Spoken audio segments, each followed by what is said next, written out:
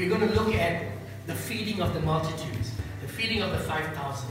And I've entitled my message, You Do Something. All right? You do something. What I want to do is, we're going to go verse by verse, and I'm going to just make some observations, and at the end of our message this morning, I'm hoping that we would come up with these 4 things I would like us to hold on to as we believe for our miracles. All right? First of all, let's look at the context. Before you look at that passage of scripture where Jesus performed this miracle of feeding the 5,000, well, at least 5,000, so it was more than 5,000 there. The context is, the chapter begins with Jesus calling the 12 of them, sending them 2 by 2. And he sends them with this mission. Go out, and they went to towns, they went to villages, and this is all they had to do. Go preach the gospel, heal the sick, cast out demons. Go and preach the gospel, heal the sick, cast out demons. And so they went out to do just that. And so they returned.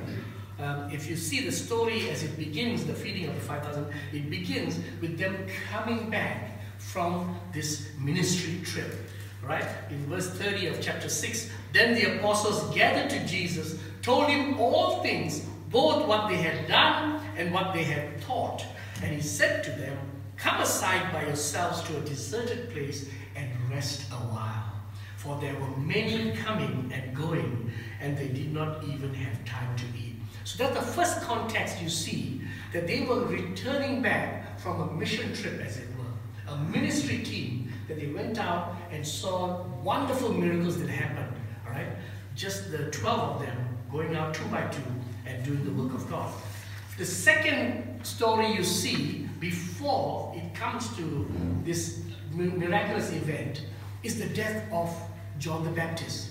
You'll see that after that particular passage about sending them 2 by 2, you see the story about John the Baptist's death. All right? And now, in Matthew chapter 14, we are told that Jesus was grieved when he heard the story of John the Baptist. It's a tragedy, a terrible, tragic story. The way this great man of God would die. Look, he was the forerunner of the Messiah. He heard, he knew, he came and he spoke about the Messiah. He declared the coming of the Messiah, right? Such an amazing ministry, revival that came through his preaching, all right? And through his calling people back and alerting them to the coming of the Messiah. How should such a man die? The story goes that he was beheaded. It's a tragic story. Imagine this wonderful Savior, Jesus Christ, right, who recognizes this wonderful ministry that John the Baptist had, and hearing this story, tragedy would hit his soul. I want to make this couple of comments about the church and where we are today. And I'm not talking about just us, I'm talking about the church in general, all right? If it's true that the mission of the church is to go out there and preach the gospel, to heal the sick and cast out demons. If that's our mission, because that's what Jesus sent the 12 to do. Go out there, preach the good news, right? Heal the sick, cast out demons, right? Because these are the 2 things that we are struggling with in this broken world, right? Our physical bodies are breaking down. Everywhere you go, you hear these stories of sickness and diseases, right? That are happening. Also, you hear about the demonic oppression and evil that's around the world. And so that's why Jesus' answer was, go, preach the good news, that there is a solution. The solution is Jesus Christ our Lord. And not only is there a solution about your faith and where you should hold on to your faith, but there's a solution. Heal the sick, cast out demons, right? Why isn't the church doing that today? These are my 2 observations. And I get that from the 2 texts in this context, right? The disciples came back and they were tired. Ministry fatigue after a successful mission trip. But I want to say this. Ministry fatigue can cause this to happen, where we take a rest because we're tired, all right? The other thing that I notice is grief. Overwhelming grief of tragedies around us, right? Sometimes can take us to a place where we find it difficult to believe in the miraculous. Spiritual fatigue, grief, and tragedy around us, being overwhelmed by that, can take us to this place where we're struggling to believe the miraculous. But I want to say this. Let's get into this story and let's pick up some of these ideas and thinking that Jesus had. In spite of fatigue, in spite of grief, he still ministered and he saw the miraculous. Right? Let me make a couple of more statements. Let's go straight to the story now. Verse 33 of Mark chapter 6. But the multitude saw them departing. Many knew him and ran there on foot from all the cities. They arrived before them and came together to him. I want you to note these words. Multitude saw them, they knew him, they came to him. My first comment I want to make is the importance of a testimony. Jesus had an impeccable testimony. He was a magnet to those who were lost. They came to him. They saw him, they knew him, they came to him. And I want to say, as we go out there to do what God has called us to do, as a church, as a community of people, let's ensure our testimony is intact. Because this church must have a testimony. And our testimony must be like Christ. That when they see us, they will know us and they will come to us individually. Right? It's not, I put this notes here. It's who you are, not so much what you do, that causes the world to pay attention to you. It's who you are, not so much what you do, that causes the world to pay attention to you. When they see you, then they'll come to know you. And when they know you, they will come to you.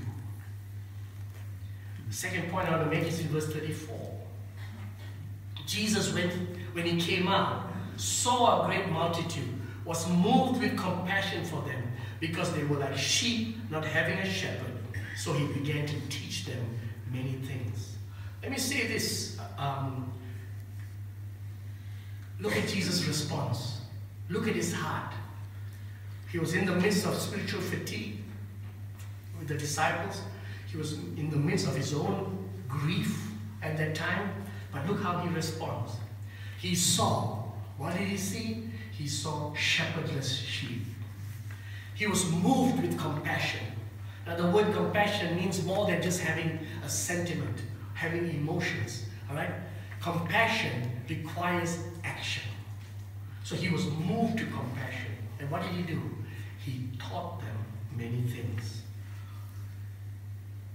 Just a little digress. John 10:10 says, "The thief does not come except to steal, to kill, and to destroy. I have come that they may have life and that they may have it more abundantly." Jesus didn't come just to give fish. He came to teach us how to fish. He didn't come just to give us life. He came to teach us how to live life abundantly. And that's why when he saw the shepherdless sheep, he taught them. He was teaching them how to live abundant lives. All right? He was teaching them. How do you live abundant lives? You tap into this power of God. You tap into this whole idea. Preach the gospel. And what's the gospel? That there is a resource, heavenly resource, that helps you heal the sick and cast demons. What has that got to do with it? The thief. He's come to rob. He's come to steal. He's come to kill. But what did Jesus come? Have eternal life. Right? So with these two observations, I want to take you straight into the story now. And we begin with verse 35. In verse 35 to 36, it says this.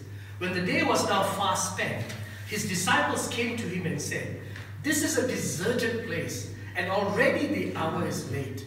Send them away, that they may go into the surrounding country and villages, and buy themselves bread for they have nothing to eat.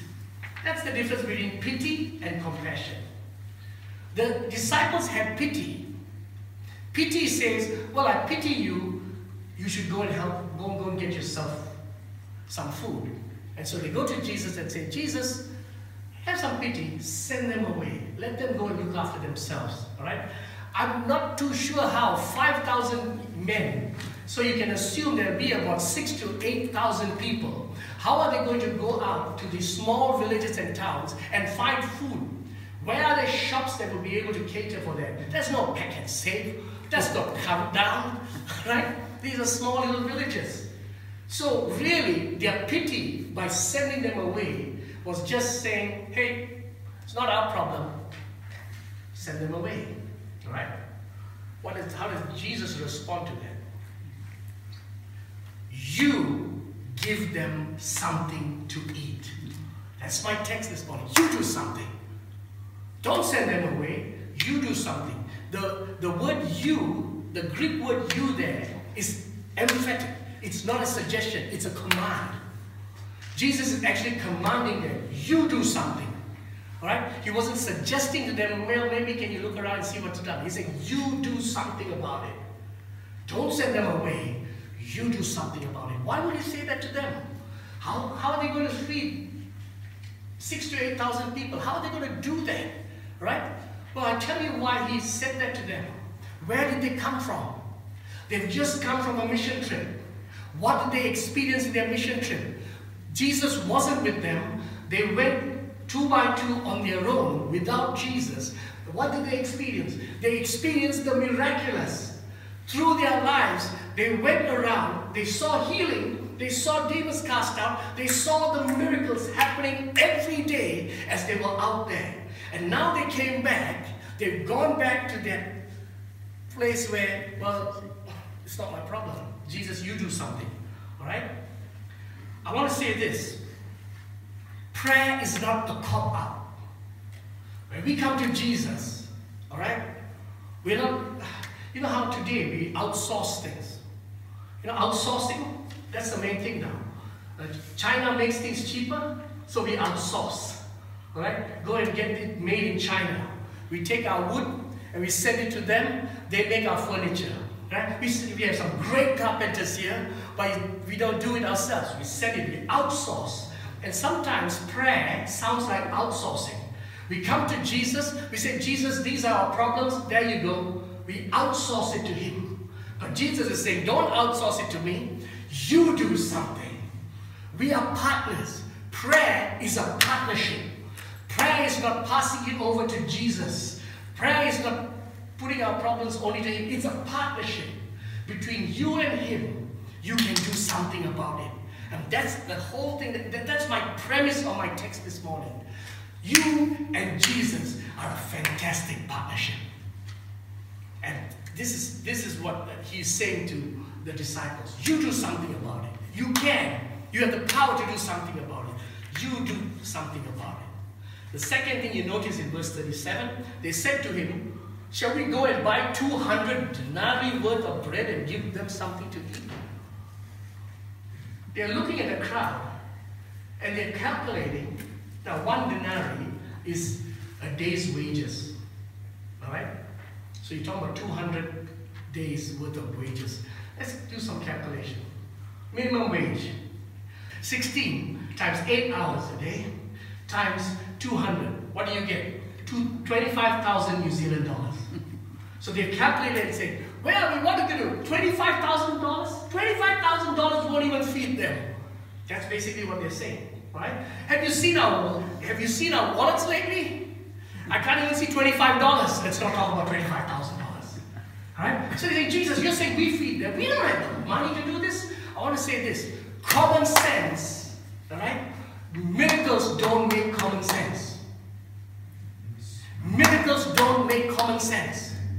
Common sense will tell you you can't feed 5,000 people with the money in your pocket.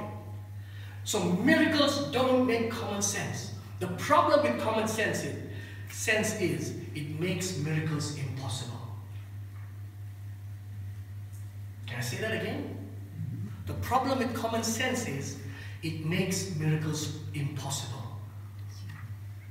I might be stepping on somebody's toes today, but that's okay. You will love me, you'll forgive me.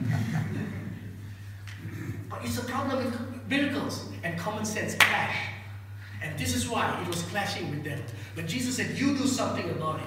Common sense kicked in and said, common sense says we can't do anything about this.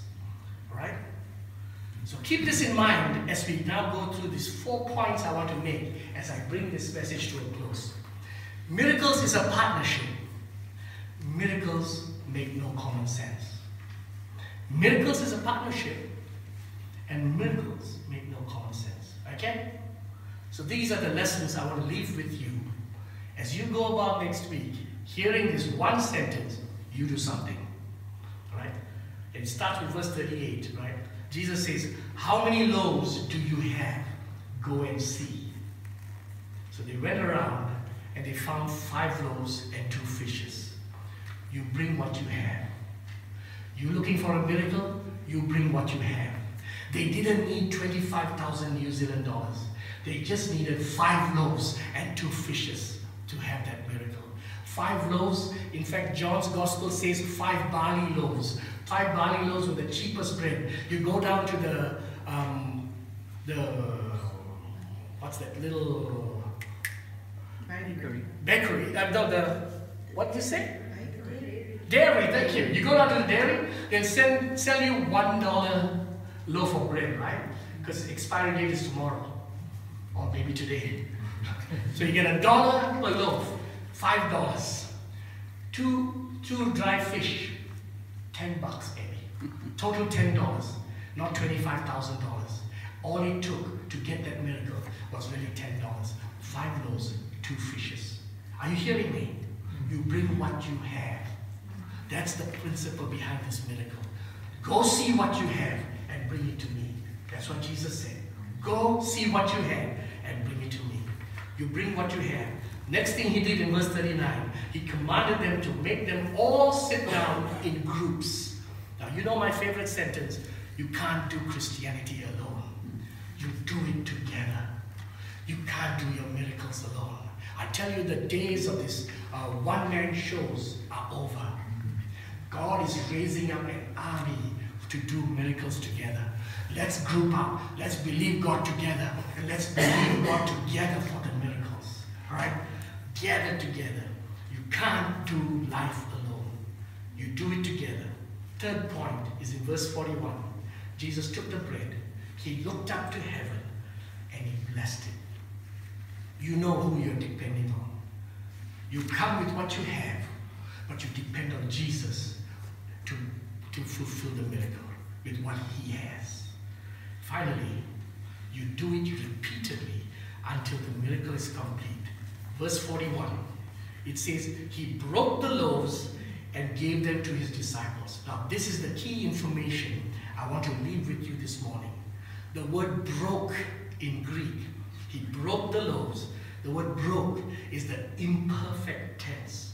That means he repeatedly broke the loaf. That means he broke the loaf and he broke it again and he broke it again and he broke it again. Basically, this is what happened. He had this loaf of bread. The disciples would come. You break a piece and give it to one of the disciples. The next disciple would come. He broke a piece again and he gave it. He broke a piece again. And here these disciples will go to the groups. They will break a piece and they'll give it. They will break a piece and give it. Those who are in the group will take one. They will break a piece. Miracles were going on by the breaking of this bread that was going on. 5 loaves being broken and rebroken and rebroken and rebroken, and God was doing a miracle until everyone was fed. Do you see that? It was done repeatedly until the miracle was completed. That's the principle of a miracle. You don't just stop one day, not stop 2 days. You believe and you believe and you believe. You pray and you pray and you pray. You pray together. You gather together. You believe and you believe and you believe. And you believe it until the miracle happens. So there you go. And they didn't just eat a little bit. Mark 6:42 says, they all ate and were filled. That means they kept on breaking the bread until everybody was full. They kept on distributing that until everybody was full. So here's our first lesson, all right, on the miraculous. We bring what we have. We do it together. We know who we are depending on. We are committed to doing this repeatedly until the miracle is complete. In conclusion, let me read chapter 6, verse 43. They took up 12 baskets full of fragments and of the fish. Why 12 baskets? How many disciples? 12 disciples. How many needed to learn this principle? 12 of them. And so each one had a basket. This is the life lesson that he left with them. Every disciple has a basket full of miracles. Every one of you has a basket full of miracles. You and I, we have a basket full of miracles. This church has a basket full of miracles. And I'm saying to us all together, right? Let's bring what we have. Let's do it together. Let's know who we are depending on. Let's be committed until we see these miracles come to pass. We've got a basket full of miracles, so do something with it. Let us pray. Thanks for listening to this week's sermon podcast. For more resources, or if you would like to support this ministry, visit us at activefaith.org.nz.